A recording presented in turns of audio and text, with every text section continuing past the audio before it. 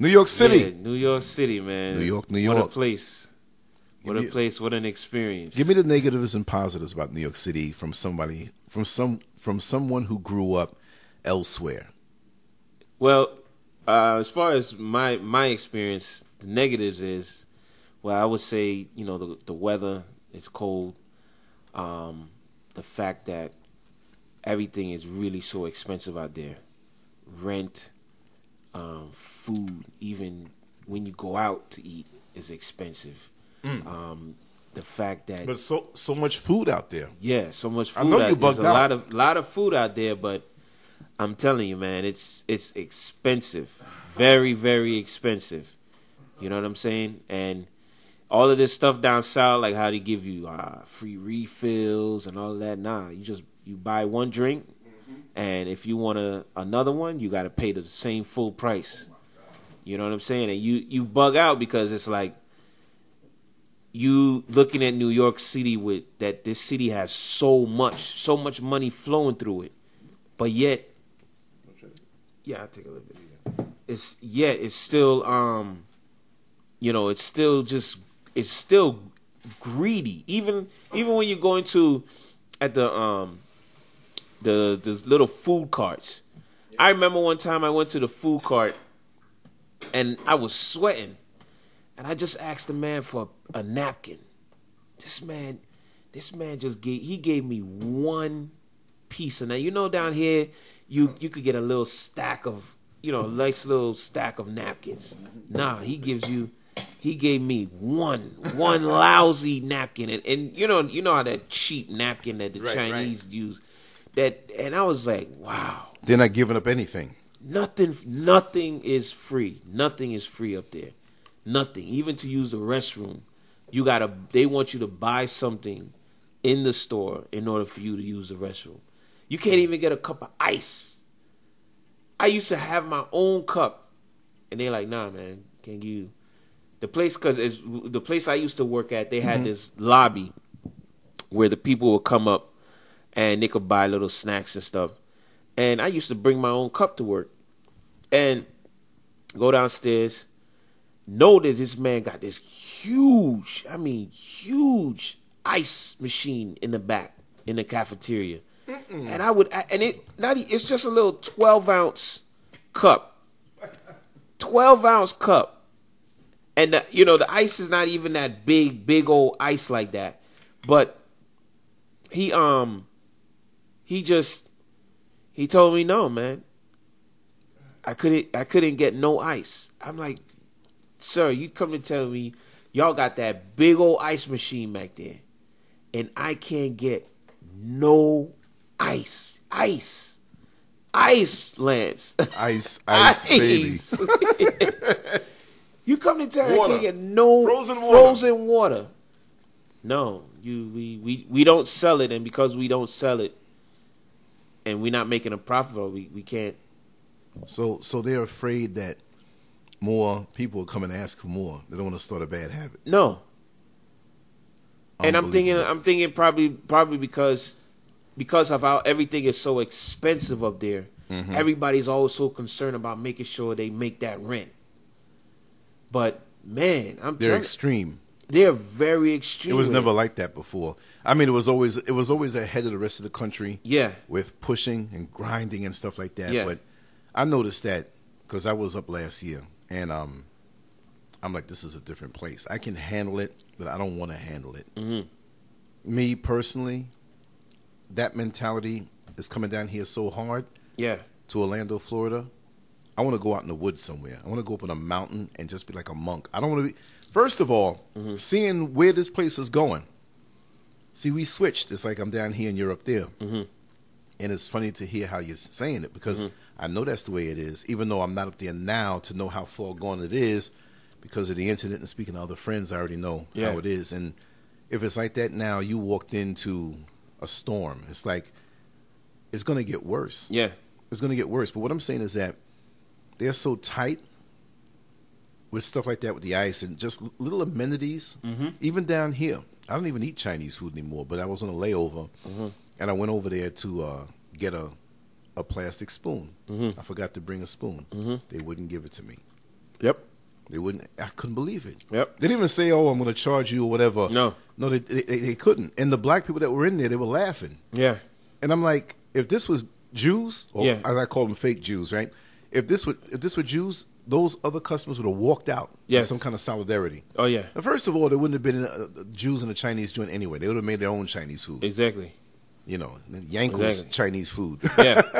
And that's what's so funny, because it is the truth. Because when I do drive through the Jewish neighborhoods, especially in Brooklyn, Crown Heights, you would see like pizza shops, and Chinese places. But when you look in, it's Jews cooking the food. You know what I'm saying? Cooking the food kosher to whatever. Right. But the funny thing the funny thing I notice about them. I notice up there's a lot. The Jews put themselves on such a pedestal, but then when I look at them and then I think of all the things of how the Nation of Islam is, I always used to say to myself, like, man, why, if their way of life is so right, why is there so many like fat Jewish men with big old pot bellies?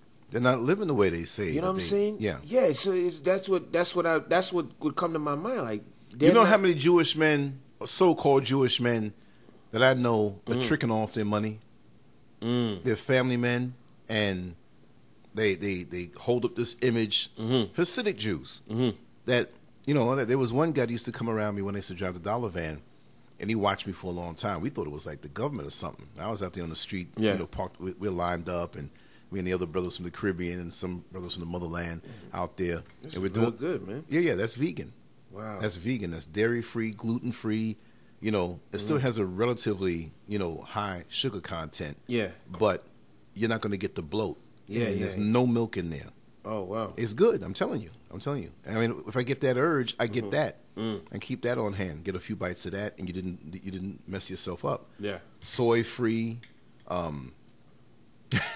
It's always the way. Wow. Look, not to change the subject, but people say, "Oh, I can't eat that vegan stuff, carrots and celery." And nah, I said, it's a whole different ball game. Yeah. And then when you can cook at home, blueberry pancakes, brownies, all where you can eat it, and it's clean. It gets out of your body. It burns out of your body. There's no residue to bloat you up and constipate you up. If you see over there, not this weekend, but I have to push it back another week. That's a cleanse. That's an extreme cleanse right there. Olive oil and all the different herbs and stuff. And that thing runs out of you. Is that the one that your brother-in-law was taking? Yeah, but he takes one a lot stronger. Oh, okay. He takes that one, but the Dr. Sebi is more of a thing. But that one there, you got to stay in the house for a couple days when you do that one. You can't leave. But it's not like somebody said, I can just take a Nexlax and it's going to be the same thing. Nah, different thing, because it gets all up in your kidneys. It gets all up in your liver. Oh, okay. And you got things coming out of you that, like, in you for years. So people don't understand that things inside you, you've been eating that food. Even me now, being a vegan for quite a while now, and just not eating meat for many years, there's still things inside of me that won't come out unless I do a herbal cleanse like that. So there's no synthetic chemical that's gonna do it, or some doctor gonna hand you something. It may be temporary, but it doesn't get down in your internal organs, and there's nothing synthetic about that. But back on New York, man. But like I was saying, there was he approached me and he wanted me to take him around to different strip clubs, but he felt safe around me because I guess he didn't tell me this. He got knocked and slapped in the face. A big black nigga, protect me. You know what I mean? Take me to your leader. Take me to your hoods. Yeah. You know how to navigate this place. You know all the mouse holes and everything like that. So, I really, that was back in the 90s, but it was like, when he told me, I give you $400 or $500 for tonight, I was like, let me get out the street. Oh, you really? Well, you want to go to the moon? Yeah. You know what I mean? That's one thing about them. They working for them, my last job working with them, they do pay you real good. They pay you real good, but they watch you. Yeah. Like sometimes when I be driving the bus, going down the road, all of a sudden I see one of the supervisors just come knock on the driver window, and I'm like, man, where you coming from? Right. But they're like people say, they're very watchful. They watch everything you're doing, especially if you work for them. they watch all your moves. All your moves. They're constantly watching and paying attention. On point. And then even when you drive through their community, you could see it's like soldiers, man. They watch their community. I can't be mad at that. No, not at all. I wish we would be like that. I'm not putting them on a pedestal. Yeah. I'm just saying we're supposed to be that way. Mm-hmm. And others take advantage of us because we are not that way overall. Yeah. And those who oppress us, when we are that way, they watch us back because they know they can't run game on us. And a lot of them get angry that we're on point. Like with what we do here, I'm on point with my content and whatever. And the co-workers on the plantation who don't look like me, their ears turn red in my very presence. It's like, well, what would you want me to be? Yo, man, I was effed up last night, man. I screwed that chick, man. So you're easily controllable when you're like that. Yes. And they know that you're no threat when you're caught up in their poisons. So when you're not, you must be doing something. It's either you're for them or against them. If you're not for them, you're against them. Yes. Well, see, basically their system is against us. Yes. Even when they're nice and smile and, like you said, the Democratic, liberal politicians and those people who we already know. I don't really do the political thing anymore. I never really did. But I used to feel like, wow, maybe there's something in there I'm missing or whatever, many years ago. But I'll talk about it and I'll talk to politicians, but religion and politics are not the way for black people. No. We need to pull out of this system and do our own thing and govern our own thing, because how many Asians do you see beating down the polls, the voting areas, to vote? Like, we need this and this person. No, they're all one. Yeah. See, black people split. Oh, well, I can't get that. I'm Republican. Look, in the system here, you're a nigger. You could be a smarter nigger or one more affluent or have position closer to the oppressor, but you're still the same. It's funny you mentioned the Asians. It was that was another experience when you go through Chinatown. A lot of the people you see on the streets picking up bottles and stuff is old Asian women, and you're like, man, there's so many ways. And another thing that kills me, the news and everything got you so scared of these terrorists and this and that. By design. But damn near all the food carts in Manhattan, in New York, are ran by Muslims. And that's something. So it makes you wonder, the city that had 9/11 happen to it, why would you allow all of these so-called terrorists to be on the corner streets selling food? Because they can all agree that this lunchtime today, so many New Yorkers are going to drop dead because they're putting something in the food. Yo, you know what I mean? It's so crazy. Yeah. You got people in such fear of terrorists and this and that, these Muslims, this and that. But these are the people who selling fruits. They run the grocery stores that you shop in, the corner stores, the food carts, and people be lined up, white folks and big businessmen in suits. You're lined up to go buy food from a terrorist. Yeah. And we're not calling them terrorists, but what I'm saying is that... it's so... Yeah. Country is so double standard, man. So double standard. So double standard. And living in New York, I see so many flaws within the Democratic Party and the Democratic system. It's like you're really, with the Democrats being up there, I'm telling you, folks, you got to damn near pay for every single thing. Parking, living, if you on the side of the road, I mean, everything. To use the bathroom, you can't even use the bathroom without buying something in the store. There's no such thing as a public place where you could just go and use the restroom freely. Everything is a cost. Every single thing in New York is a cost. It has a cost associated with it. Wow.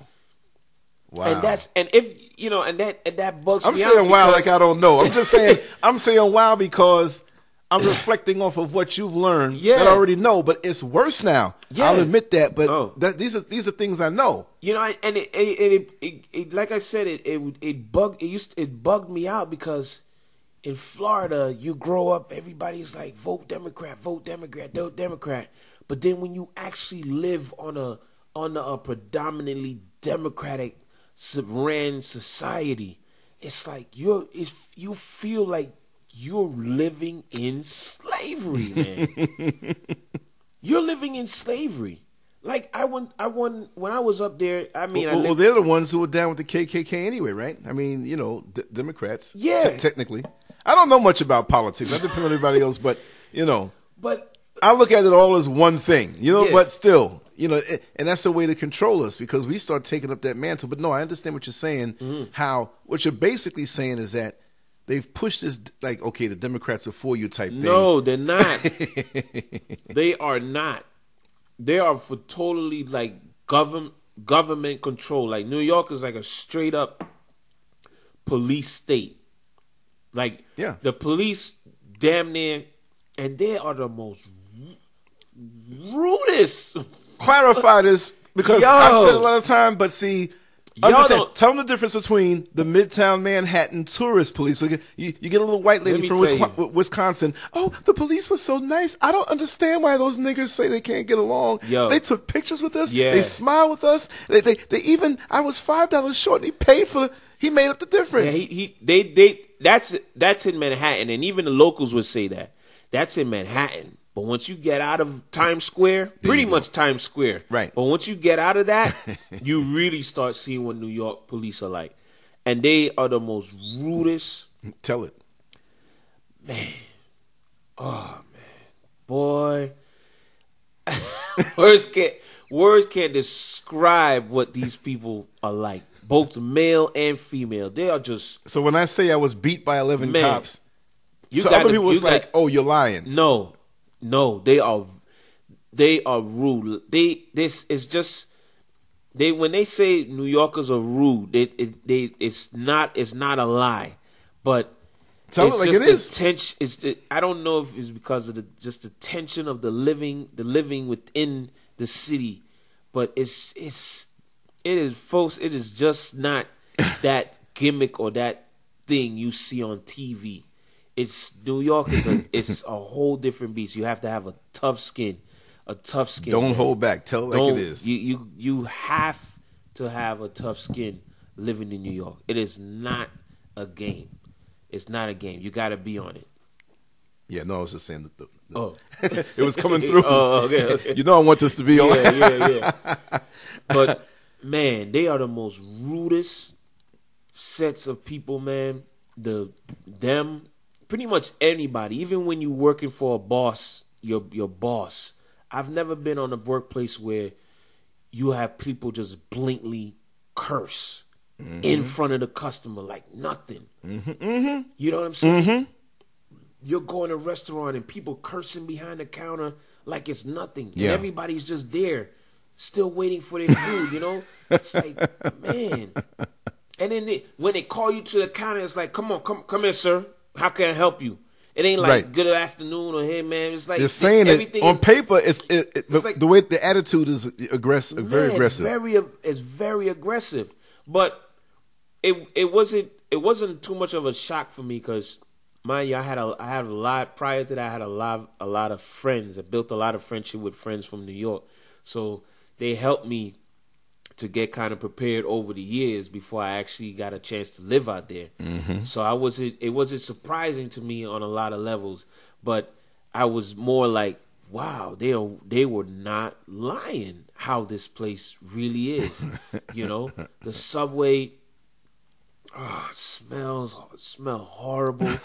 The trains is like You see people performing on the trains. That was a uniqueness. Yeah. And then, you have a lot of homeless people that come on there and they give you a speech, and then they go around and they ask you for money. It's just everybody is on a hustle out there, and really and truly, you cannot really say you can't make it out there because there's so many people out there just selling water, juice for $1.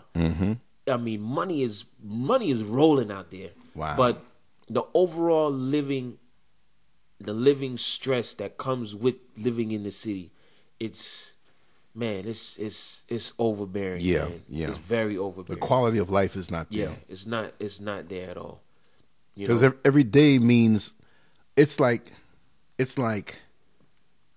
your responsibilities of the pimp, and you're the streetwalker. If you have a day off, you feel guilty. Yes. If you have a day off, you're still mentally scheming on how to get that dollar. Yeah. Because you know time is money. Yes. And it's very evident there. Yep. And people who are there don't realize it. And by no means I'm sitting here looking to crap on New York. I was born and raised there, and I'm a New Yorker. The influence until I transitioned. But coming out of it, I'm not saying Orlando's any better, but there's certain things about it that you can see. The way I live is different. And I think still down here is ass backward, but you can choose your life. You can choose the range, but the range is getting more narrow down here in Orlando. Okay, what I mean by range is that, like, say, for example, total tranquility out in the country. And you can go out in the country anywhere, but I'm speaking about here, since this place now, whether you know it or not, is the most sought after destination to migrate to. Orlando is the number one place to migrate to in the whole country. They go other places, but this is number one. And also, it's been Orlando. People, why is that? A lot of factors. I guess things are getting expensive other places, and the cat's out the bag about, but it's changing it fast. But the range is squeezing down where you can see here, you got to there is no New York excitement down here. You can take the most boring Monday in New York, and it's more exciting than the most exciting day or event or anything down here in Orlando. Yes. I don't mind that because I'm not looking for that kind of excitement. I can go up to New York and get it. Yeah. But that part is cool. But the whole tranquility and peaceful thing, you can find little pockets. Like, okay, we're not really far from downtown where we live here in Pine Hills. And people want to demonize and say Pine Hills, Crime Hills. And so it's peaceful out here. See, I go by what I see. I don't go by what people tell me. Like, okay, no, you had no choice but to go by their whole thing about the terrorists. And you're like, wait a second, they got the food carts here. Yeah. So they push a lot of stuff out about certain parts of Orlando that they want to gentrify and demonize, and the news makes it seem so bad there and whatever have you, but they keep hush-hush on other things. So there's a lot of deception here, but that range is changing now. It's getting busier and less tranquility. Now it's time for me to go. Very soon. I want to go. I don't want to be here. I want total tranquility. Wilderness. I want it where you got to drive miles before you can find me. Yeah. In the woods. That's what I want. Because I have enough in my head accumulated. I have enough in my mental filters. I don't need any more of that. I'll go. Like I said, I was very honest. I was telling my brother-in-law the other day, I said, listen, for me, I'll be okay if I go to New York City one more time. Just walk around and look at the structures and say, you know what, farewell, y'all. Because most of my friends are gone from there, passed away, locked up, moved away, or just, And I'm not knocking it. You can go there and you can do well if you have a mission, a plan, career, whatever, but be prepared to give up a lot of things if you come from a small place. Yes. And they're not going to tell you that. They're just going to show you the cameras on Midtown and how good it is in the events. Oh, wow. The Japanese tourists come. Oh, wow. Folks from other country, Britain come. Oh, wow. Yeah. Oh, wow yourself out of that Midtown. Go to the outer boroughs where the working people are. Yeah. And how they have to suffer. And how when you pay your rent, damn near roaches and rats and mice are guaranteed. Yeah. Alternate side of the street parking is guaranteed. You put the wrong thing. Recycling. You have to deal with recycling up there? Yeah. They'll give you a ticket, man. You put the wrong thing in the wrong garbage. You jump the thing at the MTA subway entrance. And the cop catches you. You get arrested. That's a charge on your record. And all you're trying to do is ride the subway. You ain't got no fare. You're just trying to ride the subway. That's what I'm saying. It's like total. You're really in a democratic society. You're really living in slavery. You're really living in slavery. You're not free. Nothing is free. It's just a gimmick. It just makes you they make it seem they give you all of these freedoms, but it comes at a cost. Everything comes at a cost. Right. I mean, literally everything in New York comes at a cost. There's nothing free. Nothing. And if it's free, it's just enough to get you caught or hook you. That's all it is. It's just enough to hook you. Right. And if you want the grand meal, you gotta pay a fortune for it. Wow, man, dude. it's like the lady. It's like the sexy lady at the bar showing cleavage. Yeah, she'll let you stay down in her chest all night or for a little while, but you better buy her drinks. There's a cost for that. Not that I've ever been in that situation. I'm just saying it's something that a lot of people can relate to. But I don't miss it. I don't miss that stress. But what I don't like is that Orlando's trying to be that now. Yes. You know, don't come with something that I already know. You're not bedazzling me down here with this little foolishness you're doing. You know, but I don't want to be bothered with it because so many people are buying into it. Now they're going to try to come and be so exclusive. You know, downtown and the Dr. Phillips Center, Performing Arts and all of this stuff. Come on. This is second rate. But now they're trying. But see, a lot of these black folks down here, they're buying into it. It's an illusion down here too. And in most major cities across the country and smaller cities that are trying to act like grown cities. It's the same thing. And it's going to be the whole country, man. Yeah. Quick. You see how much money they're dumping? Well, you haven't seen it yet. You just got back. But the highways and all this infrastructure, they're not building that for us. You know? They're about to seriously expand this city. Yeah, man. And I'm going to say it this way. I'm not calling us that, of course, but the plan doesn't involve niggers. Yes. In their mind, no, this is not for you. A few of you will slip by to be, on a brochure or some kind of whatever to show a black face. But this doesn't include you. If you're in a boule or a secret society, we might let you through the door. But no, other than that. So what about all that open space they had over there by the on the 8 where the International Drive and Oak Ridge? They start building stuff over there yet? Oak Ridge Road, where the Outlets Malls is. They got all highway and everything. You know, wow! You can walk over from Major Boulevard and walk over a bridge over to the Premium Outlet and drive over. Wow! And they got all that's hooked up. Yeah, and they're building there anyway. They're building all that's being built up now. Go over there and be shocked. You're gonna think you've been going for 20 years. Wow. Yep. Wow. Yeah. And it's not for. It's not. Look, like you were saying before, and I want you to say it again. Like, this is not for us. It's like we're rearranged. How did you say that earlier before? We're shifted around. Yeah. We're not part of anything. We're just incidental. We're tolerated. Yeah, that's pretty much it.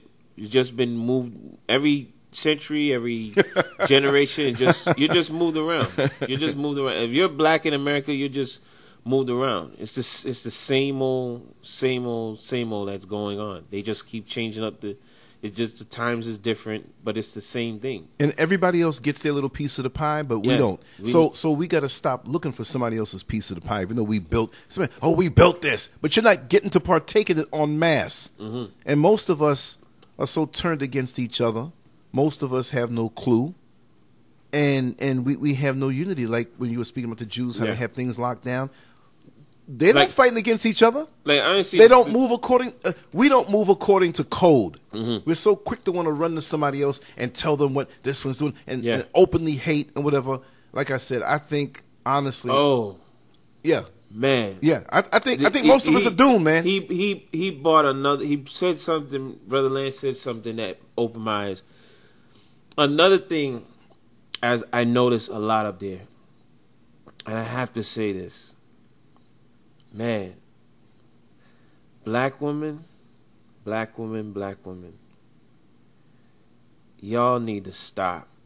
Stop trying to follow these white women.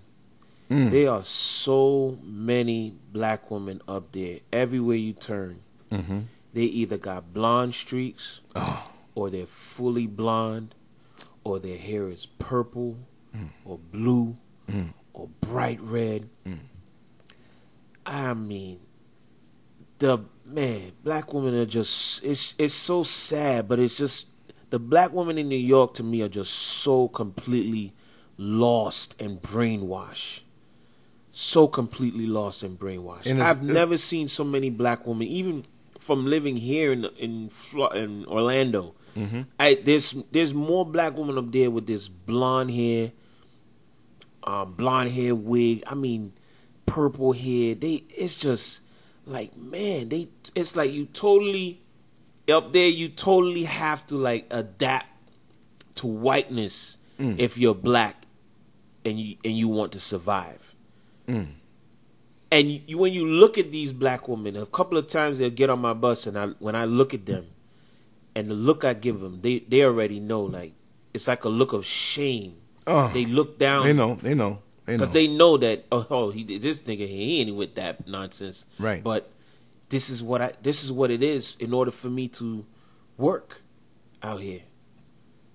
In order for me to be accepted on my job site, I have to carry a certain image to be accepted. And I'm telling you, the white women are killing you because they're the ones getting the nice bods because they're steady working out. They eating healthy. They looking better than the black woman. It wasn't like that before, right? It was never like that. Wow. It was never like. It's like the black women have brought themselves down, have went down a lot of grades, and everybody else has stepped up by just being naturally themselves and taking care of themselves. So what came naturally, and of course, people got to know that we're not speaking about all black women, okay? Yes. But too many.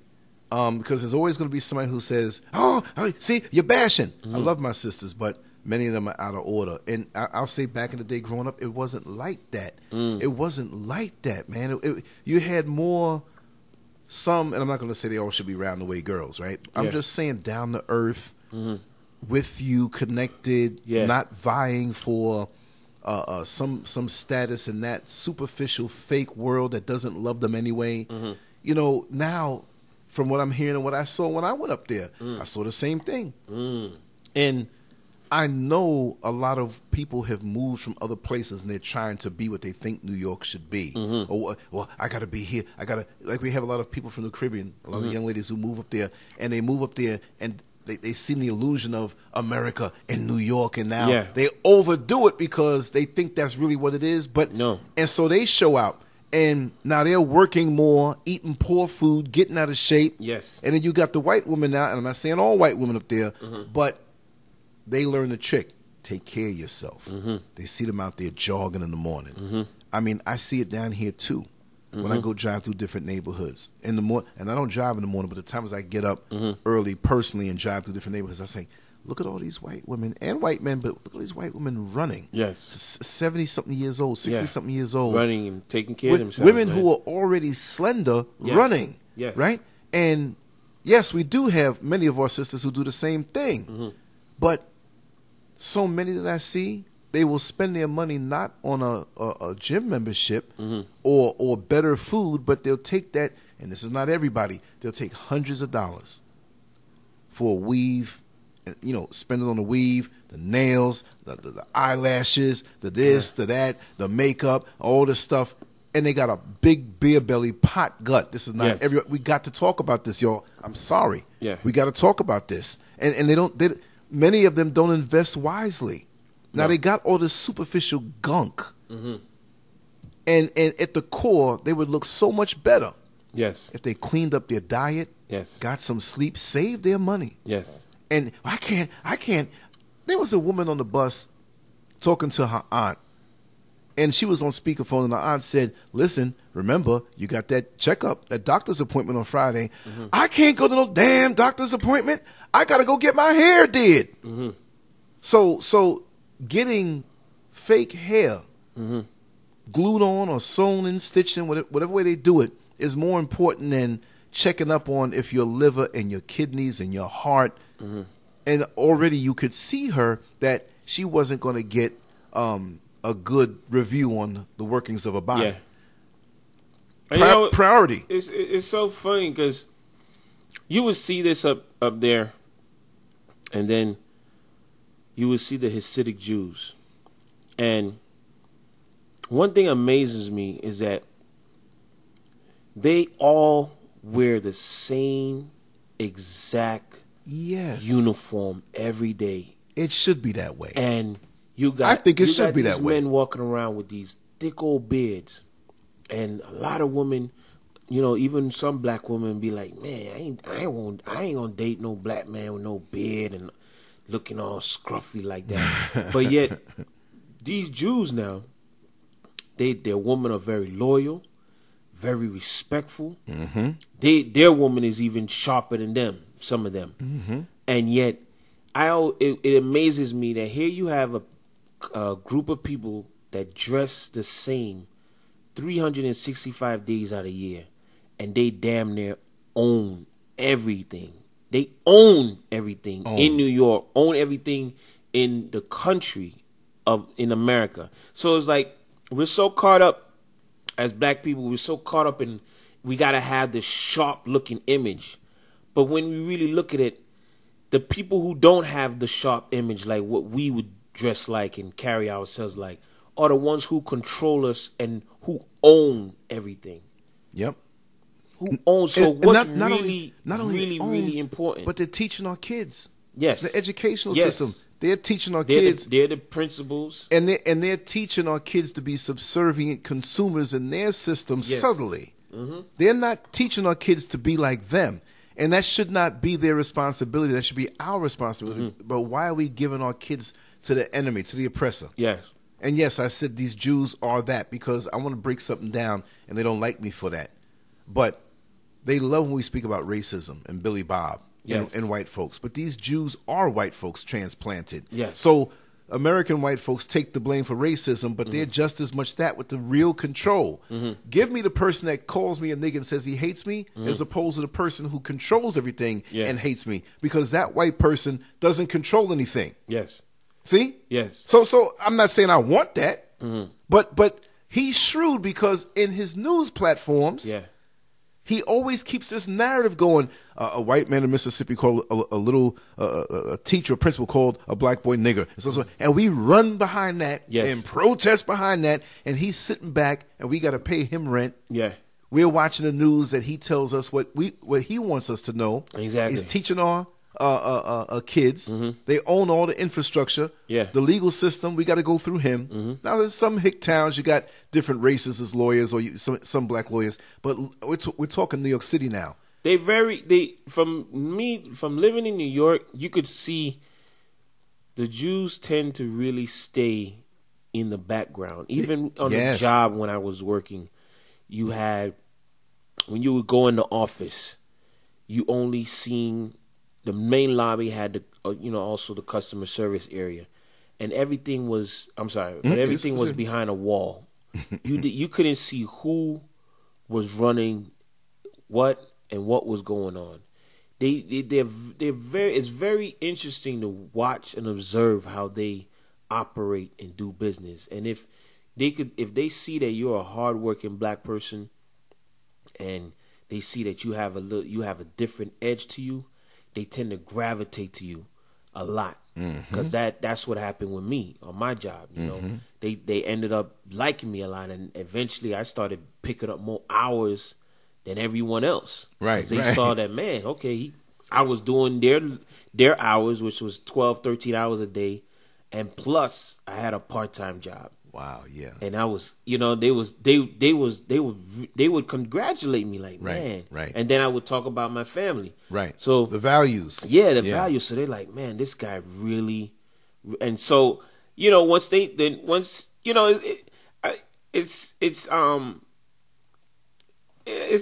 kind of, it's a double-edged sword. Yeah, it's a double-edged sword, because on one end they're real shady and they're real sneaky, but then on the other end, if you're getting good with a few of them, right, you really like cool. You know what I'm saying? Right. Up to that point, though. Yeah, I'm just saying, yeah. They're not going to throw one of their brothers and sisters under the bus. No, for us, no. But they relax a little more when they realize you're a different nigger. Exactly. But they like to hide behind. Like I say, nobody talks about it. But how many Jewish people were killed in 9/11? Why weren't they there? See, they know stuff, and so let me tell you something. If I see a bunch of Jews not show up if I had a job where it was nothing but a bunch of Jews and they didn't show up, my stomach got sick. I got to go home. I'm out of there. You know what I mean? Yeah. I'm not saying that they're all knowing and whatever, but they're shrewd. They're gonna look out for their own, and I'm gonna tell you, watch their movements. Yes. Watch their movements. Yes. If they stay away from, it's like birds in the wild. Yeah. If a bird doesn't eat it, you don't eat it. Yeah. And it's just for them now. They're not gonna tell you. It's funny when you watch them on the train, and you see how even on the train, and they're always looking down. But then when you look at them, they looking down, but then they once in a while they glance up. They're very observant, very observant. They always know what's going on in their surroundings. They'll play. You'll see them. Because I used to wear sunglasses, and I'll be on the train looking at everybody, and you'll see when they come on, they be like, you see them, and they step in, and every time they step in the train, they always look around before they step in. Yeah. They look around. It's funny how you're doing that. I wish folks could see that. Yeah. If y'all could see it, but man, I'm telling you, they're very observant, and they observe you over the long time. Yes, that's why I know this particular platform that we have here. Yeah, they listen all the time. They know I talk about them. Yeah, they're like this dude. If he was on our side, he'd be awesome. But he's on the other side. Because like I was telling Brother Lance earlier, I like jewelry, so I seen this ring online, and it's a Star David, but I didn't buy it because I wanted to be down with the Jews or anything. But I like the ring. No, but see, they're down with us. Yeah. See, we are the original, right? Yeah. They stole our legacy, so that's natural for you to want to wear that. So yeah, but they're really watching you then. Yeah, because I would wear it to work, Israelite? And I also had I wear a lion head, a ring with a lion head on it. I wear it on my middle finger, and then the Jewish ring on my ring finger. Right. Or what marriage finger. But I remember my supervisor seen it one day, and he stopped. He said, "Hold up, man! Before you pull the bus off, let me snap a picture of that." Yeah, and the pictures meant to be seen. Yeah, because I know he's gonna take it back to everybody else. Of course. And when he did that it was let me tell you, son, let me tell y'all, man, it's an experience working for these people.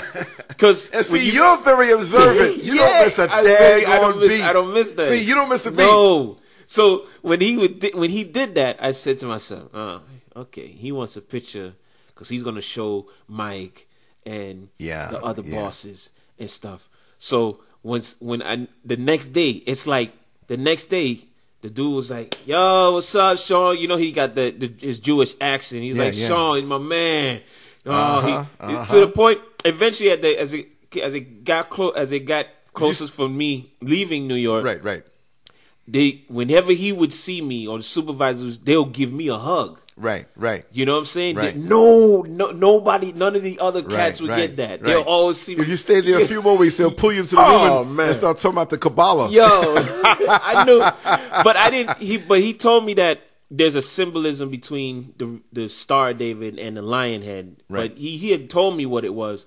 But it's like ever since he seen it that day, my whatever just went up a notch. All of a sudden, I started getting more overtime. Right. The respect level for me changed. You know, everything just changed. As opposed to a little local Negro who pushes his chest out because he's in a Masonic lodge. Yeah. They don't acknowledge that. No. You know, it's like go on and think you have something. Yeah. But we have the real power and control. Exactly. Wear your Masonic ring, but go to my job, nigga. Yeah. No, I can't give it that day off. You have no power. They respect you more as a person if you're yourself. Right. And you're not pretending. Right. They could smell it from a mile away if you're fake. They could smell it. You know what I'm saying? But it's very I'm not gonna lie. I really enjoyed working for them. They treated me very well. As long as you play the game right. You know what I'm saying? Like I was telling Lance, I want to start changing up my wardrobe, and I get out of wearing baseball caps and wear like dress hats. Right. And my first hat I bought was a black because let me tell you, when I got to New York and I started, because over the years I used to hear about these Jews and this type of section and that culture in New York. Right. But when I got up there, they stuck out the most. I'm gonna tell y'all for real. I started changing. Right. I started wearing all black with red, black, and green. Every single day I had the same. That was my. That's my uniform. I don't believe in this changing. What am I going to wear today? I'm going to wear this and wear that. No. And I found it was so easy, so convenient for me. You don't have to worry about. No. You just put your uniform on to keep yourself from being naked, and it's about what's in your head. Yeah. That's what Einstein did. I think he had 10 black outfits. They respected it. They respected it. When they would see me, whenever they would see me, it's like they would always stop me. Right. And they'll look at my the rings on my hand and my chains, and they just observe me, and they just they just give you that lob, like, right. This dude, there's something different about this guy. But see, they wouldn't like you if they pulled you in the room and they chastise you. Yeah. Do you know this LanceScurv? No, you cannot work for us no more. No, LanceScurv, no, we don't like you. Yeah. No Kabbalah for you. We had plans for you. It was nice, man. It's a nice experience, man. But right. I learned a you could learn a lot from them. I learned a lot from the 2 years I spent in New York. It was a lot. You learn a lot fast living up there. You learn a lot fast, and it's sad. But Lance was saying something earlier, and it made me think. I even had the thought when I was up there, like, yo, the black community really need to get, like, you need to just straight up just, not to say Nation of Islam is probably all of that, because I'm not too familiar with their whole organization. Right. But the black community up there need to just totally, like, rid themselves from Christianity and tell it, please, and embrace Nation of Islam. I mean, because think about it. Okay, no, go ahead. If you look at Christianity pretty much is a religion that accepts everything. How can you say you're living in a Christian nation, but you accept homosexuality, you accept racism, you accept all of these things that are of the devil, but yet you want to claim your religion or your belief is so righteous? It cannot. That you can't be on both sides of the fence. You got to be either or. Tell it. And that's why there's so much, there's like massive confusion. You know, that's one thing I noticed, I picked up on in New York too, is everybody's just like confused. But New York is so advanced that the people's minds are so more like advanced, but it's more like advanced foolery. You know, it's like a more advanced ignorance. Things that are not important. No. You know? There's so much potential there. That's why, see, to me, and it's not because I'm a New Yorker, right? But the New Yorkers there, the black New Yorkers were more of a threat back in the day. Yes. And there was a lot of hard work put in to dumb us down up there because we could affect the world. But now it's nothing coming out of there. It's nothing. No. Everything as far as the young generation. It's all of this down. They listen to the same music you're listening to down here. They playing it even harder. Yeah. Or harder up there. Yeah. You know. Yeah. The decadence and the ratchetness is the same. It's just like I said. It's more on it's on a more upper scale level of ignorance, more upper scale level of decadence. But it's still the same old nonsense. You know, still the same old nonsense. You know, you go in the Asian community. You go in where the Asians lives at in I think that's probably in downtown, not downtown Brooklyn, but close to like the harbor, over where I know the R train. Right. And you know that I think it's Bayside or Shepherd's Bay or you know, right below Flushing. Yeah, around those areas there. And then even when you go out in Queens, you see a lot of the Guyanese and Indians and stuff like that. You know, it's everybody is up on their game. But it's like the blacks we're just still caught up in the same nonsense, man. I hate to say it, but in a sense with many who and I'm not gonna.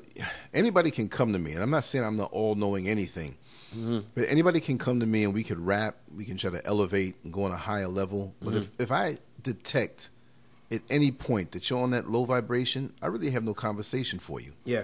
I mean, I'm not going to sit here and try to convince you of anything. You know, if you're pleasant, I'm not going to turn around and be rude or anything like that. But my thing is that I'm just going to just make that conversation and quick, because it's about now. Yeah. It's not even like late in the game. It's over with. Yes. Like the scorecards are already in. The fight has already been fought. There's still fighting to do. But what I mean is that we're on that time now. This is 2018, man. What we got to wait till 2098 or something? Yeah. While everybody else has gotten their act together? Yeah. But when we talk like that, a person like me is bad. Or you're racist. Or you're that. But you all are doing what you need to do for yourselves. And it doesn't include us. And many of us don't see that. Yes. So a person who's a threat to you, and lots of times, see what it is that their power and stronghold comes from us. They were all where they are. They work hard, many of them in the different communities, the Asian community, the Jewish community. But without us, they wouldn't have what they have. Without our ignorance to buy the crap that they're putting out there, the music and the fashion and utilizing the services and being consumers. What if we gave all this stuff up and took our money away from them? You know, but they look down on us like we're stupid, but they're taking our money. Yeah. $1 trillion a year black people have in America to spend. Yes. And we're just giving it away. They say the streets are lined with gold. What gold? The streets are lined with black people who are foolish and take their money and give it to them. It's a status to be broke. Yes. You buy a car for $20,000, and I'm bragging to you why I spent $25 for the same car. Well, I spent $25. There's another. Well, I spent $35. So you're better because you spent more debt, or you're better because you spent something that's going to depreciate, or you're better because you pay more rent and you don't own. And when you own, the banks take advantage of you with their little tricks to suck money out of you and get you out of the way. It's crazy. So, like I said, you know, united we stand, divided we fall. We've fallen. It's like we can never be united. And I'm tired of saying that. Yeah. So the few who are down, let's be down. I got my plans. Yes. And I cannot. I wish we all can have that mentality where we're all one, but most of us don't have it. Their mind has been infiltrated already and compromised. And we're just going to have to watch them slaughtered in the system because they can't let go. Yes. It pains me. Sometimes I really feel like you think you can make a change in your community. You want to. You want to see that you affected somebody. And like I say, not that I know everything, but it's like I wasted my time. Yes. If Malcolm X and Marcus Garvey, and some will say Martin Luther King Jr. came back, and that's going to be one of my pictures that I draw, how would they feel? Would they feel that they died and it was like in vain? Because it really and truly, that's what it. When you're up there, that's what it seems like, man. Because the system is so designed against us in a way that it's like, unless we pull together as a people, man, just there's really no hope. There's no. Right, but we got to realize that all we have is us. All we have is us. It's not going to come from the white Jesus. It's not going to come. It's our unity. We have it all right here. Yeah. We're in every area of expertise in the world. But there's something in us that we feel that unless we're under their rule and control and have their strings have us dancing like a marionette puppet, that we're worthless. Yeah. But when we align, we feel so good. I'm with this company now. My company. But they're using you. Yes. For your experience, knowledge, and expertise and skills. But you don't feel like you can do it without them. Yep. And it's you see that a lot. You see that a lot because I drove for this other company and you used to pick up a lot of business people from Jersey and take them into the city. And when the black folks would get on the bus, man, they act just like white people. Like they don't talk to you. Like they don't even want to look at you. And I'm just like, man, dude, you going to a job. It ain't like you own company or something. No, but see, that's the way it is up there too. You get up on the subway and ride in the morning time, and they looking at you. They can tell, if you're working in the mail room, or they can tell if a lot of folks front, but they want to look down at you. But look at the neighborhoods they're coming from. I'm not downing any neighborhood, but they'll leave the poor neighborhood, come out there in front. Yes. With their designer bags and shoes and weave or suits or whatever have you, trying to look like something. And they do a good job of blending in. You would never know who's who out there. I know dudes who work in mail rooms, man, and they wear a suit and tie. But when they get there, they put their sneakers and T-shirt on so they can run around. But they switch back to the suit and tie so they can look good coming on the train. All that for nothing. Yeah. It's crazy. Yeah. It's crazy. And I tell you, another thing why I started wearing my own uniform, because I started after, years of working at the job I was working at in Orlando, I vowed to myself that I would never wear the company uniform outside of work. Nah, I don't do that, man. I get out of that bad boy. Yeah, I get out of it. Now, I used to I change it soon. When I get to the job, change into uniform. Right, Before I leave the job, right. I change out of it. Right. And put on my own image of, what I want. That's very important. Yeah, because you'll see a lot of people there, especially in MTA, and it's like they're shopping. They wear this uniform with pride, and I'm just like, dude, you don't own nothing, man. Right. Wear your name with pride. Yeah, and it's sad that it's sad. It's really a sad state of what black people are. Especially African. And see, this is the thing. It's really African Americans. Because all the other blacks that come to New York from Africa or the Caribbean or what may have you, they are up on the game of unity and getting what they want out of the system. But for us, African Americans, we're still caught up in the illusion. The illusion of inclusion, like Paul Mooney says, and it's not. You are caught up in the illusion of inclusion, and when you until really you look get your at nigga wake up call. Until you get your nigga wake up call. Until you get that call, man, you feel that you belong to something, but when you really look at it, you really not belong to anything. You really don't have anything. And you see, to me, now that I've experienced New York, after growing up under, I'm going to go back to politics again, after growing up under Republican government or society for most of my years and experienced what a true democratic society is, you could see. Did you say dumb-ocratic? No. Democratic? Democratic, because, well, that should be. You heard that here first, then. Yeah, that should be the name. Because I'm telling you, man, folks, you got to understand, you are a slave in New York. You're really a slave. And if you're black, it's even worse. If you're African American in New York, it's even worse on you. It's even worse on you. They have a lot more respect for, foreign blacks from Africa, like I said, the Caribbean. And that mainly has to do with their work ethic.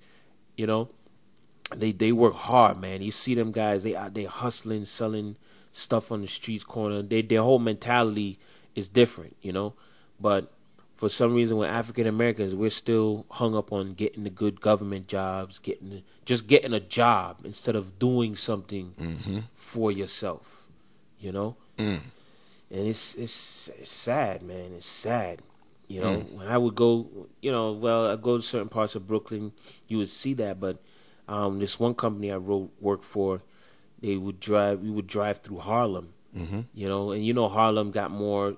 Like I said, there's more African Americans in like Harlem, these places like Harlem and stuff, It used to be, but now it's so different. Yeah. Now what you saw is so gentrified on the lower ends, because there was a time when it was just a mixture of cabs, they drop off up there, but they're not picking up. They had the blaxploitation movie years ago, Across 110th Street. Yeah. That was a code word in that movie. Across 110th Street, you don't go up there. That begins to be black. You have Central Park East and West, and the top of Central Park, which is 110th Street. Don't cross 110th Street because that's not where it begins. It's one line. Yeah. You can live on 90 something and 80 something and 70 something, Central Park, east or west. But once you cross, if you say yes, you flag a cab down. Where you going? 119th Street. They might not even want to take you. Wow. Because they cannot get a fare coming back. Wow. They're going up there to drop off, and they know how much they're going to make, but they're not going to get anything coming back. And it's a danger. Wow. Because from 110th Street, it was black all the way up. There was none of this 125th Street mixture of white folks there. And, you know. Oh, now you go up there. It's all, you know, white folks. Oh, the vendors still up there? Yeah. The vendors are still black, but it's a lot of white folks up there now in Harlem. A lot of white folks. Like, you could really feel from what I used to hear about New York before I moved up there from my friends that, you know, the culture is really Harlem, the culture of New York, Washington Heights, Spanish Harlem. Yeah. That was the bomb back in the day. I mean, and to be part of Manhattan, where you could just dip down into the Midtown busy part and come back up and be. Man, that was the bomb. I grew up in Queens, and I was out there from 5 years old. But like I said, because my father had the business, and I used to go up there. Yeah, it was like I still lived there in a way. It was like I laid my head in Queens, but I was always up there, and it was just a bomb to come outside, hop the train or hop the bus, even walk down to Midtown. Yeah, and you're still in this one island. But now it's like there's nowhere to go. You better go to the outskirts, or it's too expensive now. Yeah. And the people are defeated now. They're walking around beat down, thinking about survival, and not going after their dreams. But if you don't live there, you won't know. Yes. You'll be lured into that big trap. You're like, why the hell did I come here? Yeah. Now, if everything's going smooth, you have a plan, whatever, but that's the kind of place that will chew you up and spit you out if you don't do what you have to do right. It will chew you up and spit you out, or you'll find yourself, well, next year this, and well, next year that. And a lot of that mentality is coming down to other parts of the country where we procrastinate. Whatever you have to do, do it. Yes. Especially there. That's not the kind of place that you want to linger around in and not do what you have to do because there's so many distractions there. Yes, it's true. It's true. A lot of distractions. And you think you're getting somewhere, but you're not. No. That's the sad part. Yeah. You're just barely making it in New York. If you're not in the upper echelons of, I wouldn't even say over $100,000 a year, but maybe $1 million and up, you are right. Right, but anything below $1 million, you get 100,000. They can snatch that from you like a bully taking a nerd's lunch money. They got things out in New York that cost that. Yes, that would take that money easily. Yes, you go over by the East Side, Sutton Place. Yes, you look at those apartments in there. When I used to work for Bijan, and they'd have us deliver some things over there, and you go in and you see those apartments and the furniture and stuff like that. Yeah, what? Yeah, you look online, man. You know, I once in a while I price out, just search online what apartments was like, and man, everything was 2,000 and up, and don't even pull up Manhattan. It's 8,000, 10,000. Can you imagine that? 10,000 a month, $10,000 a month for an apartment. That's like, and you got to go work and leave it, and it's empty. But that's like almost 20 mortgages for like 20 homes. That's a mortgage for like 20 homes. You could own 20 homes. Another part of the country where it's more affordable. Yeah. Yeah. That's crazy. And light is not included. No. You got to eat. You don't want to leave. Yeah. That better be a vacation. I remember speaking. We're going away for 2 weeks, but you're paying. Mm-hmm. But I remember. One of my customers one time on the bus that I was picking up from the people that's coming over. She was a realtor in Manhattan. Right. And she managed one of the buildings. And she tells me, you won't believe it, but a lot of the tenants are rich, but they don't pay their rent. Wow. Like they'll do everything to get in the building. Okay, because you can be in there up to a year. Up to a year, and they'll do that and. Work the system out somehow and save their money and do something else. It's a lot of trickery and a lot of bad business dealings going on up there. So you thinking all of these new buildings and stuff? Yeah, man. Them people making that rent even the rich don't even want to pay that amount of money. I'm glad you said that. But because of the safety and the security, and they're in the heart of New York, they'll pay whatever it takes to get in. but they'll trick the system just like we would try to trick the system. Wow. They'll use the system the same way. Because there's certain laws in New York that you can't just kick out a tenant like down here. Right. They could easily get you out the house down here, but up there, down here you can get you out in 3 days. Yeah. Right. You know what I'm saying? Up here you gotta it's a long process.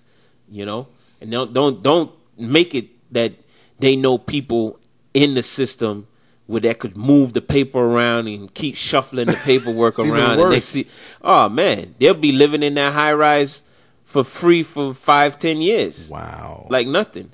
And that's what she was telling me. It's like, yo, you think, managing a regular apartment complex is bad. She's like, this is what this white woman is telling me. These people with money, and they complain. And they complain, yeah. They complain about living high on the hog and complaining. Yeah. And they complaining, man. Well, what an experience. I would say I'm not too excited that I left because I wanted to experience some more, but it'll always be there. It's good to be home. It's good to be home. Right. Right. It's good to be home. But I'm telling you, I learned a lot for the 2 years I was up there. No, but that's invaluable. You'll walk with this knowledge and drive for the rest of your life. Yes. And it's definitely going to affect you. Mm-hmm. Saturated in, and it's another thing you can put on the shelf and put on a file away and know. It's very important. It's almost like for some who go to the service and say, well, it might not have been good or bad here and there, whatever it was, but they went through it, and now they're thinking. So imagine coming up in that. Yes. You know what I mean? So I guess that's why I'm so screwed up in the head. Yes. Well, yeah, man. New York is something else, man. So on the wrap down, what advice would you give? What would be the basic gist of if you had to give an elevator pitch to somebody in 90 seconds or 60 seconds who they're going to New York? What shouldn't they do? What should they do? What would you suggest off the top of your head for a black man or a black woman going there? I would suggest if you even 3 minutes, because that's too short of a time. First of all, I think before you move to New York, wherever you are, you should get as much education or experience under your belt, because it will help you out as far as with getting a good paying job up there, and have a lot of money saved up, because your money will go fast if you're not wise. Learn to cook, learn the basic necessities of life, learn to cook, clean, iron your own clothes, and just don't get caught up in the hype. And when you go to New York, go with an open mind. Be very diligent, very observant, and you got to be on your game. When you get up there, you got to hit that ground running, I personally wouldn't say use a car. I would say use a public transportation, because the good thing about public transportation, it's really cheap and reliable, depending on how you use it. But what I enjoyed about it a lot is you get to observe and watch the movement of the city. You see the movement of the city, especially when you're on the subway and you get off at certain stops like Grand Central, Penn Station, 14th Street, and Union Square. Even 125th. It's funny to hear you say it like that. And you learn. It's funny because my friends, before I went up there, my friends used to name streets and stuff like that. You didn't even know. No, I didn't even know. But I'm telling you, once you get up there, and especially if you're doing the kind of work I did, I drove around. You start seeing all of these streets, and I was like, "Oh shit, that's what they was talking about." But then you start picking up how to name the streets, and you start picking up how to move around the city fast. That's right. That's right. It's an experience, y'all. It's an experience. I would encourage anyone to go and experience it for yourself. But I would definitely say get some stuff under your belt to survive, because it's really rough out there. If you don't have a skill or anything like that, it's really rough out there to survive. But if you a hustler, I'm telling you what, you could go to Walmart, get you a case of a big old cooler and some rinky-dink old cart, and you could just walk down Manhattan, the streets of Manhattan. I've seen plenty people who are homeless. They walk down with an old beat up shopping cart selling water, and I'm telling you, within 2 hours they make $500, and then they'll go back to the corner and they'll stand on there with a sign. But yet the block up, they just made $500. Wow. Yo, I've seen so many hustles out there right in front of your eyes, man. But doesn't that stimulate you? Yes. Not that you didn't have the hustle in you before, because you're exceptional for somebody from Florida. Yeah. But didn't that stimulate you? Like this gravity down here in Orlando is like so easy. Yes. Like for the people down here the brothers and sisters who are not on their motivational thing, like what are you doing? Exactly. Well, there's no excuse. What are you doing? It's wide open. Yes, it's wide open. I mean, people. It's amazing, man. It's amazing. I remember the last time I was at the one getting off at the L train, my stop. If I'm coming from Bushwick, and the guy down on the steps, he just had a little setup. He was selling juice, water, and some chips. And I was just like, man, there's no reason why you can't make make it out there, But it's just a constant push. It never lets up. It's like fighting an opponent that just pressures you and never gives you a break. Yeah. My brother. Yes, we'll wrap this down. See, I lied and I said, let's get 10 minutes in. I said, I know I'm going to get at least an hour out of him. I trick everybody all the time. You lying. You said just 10 minutes.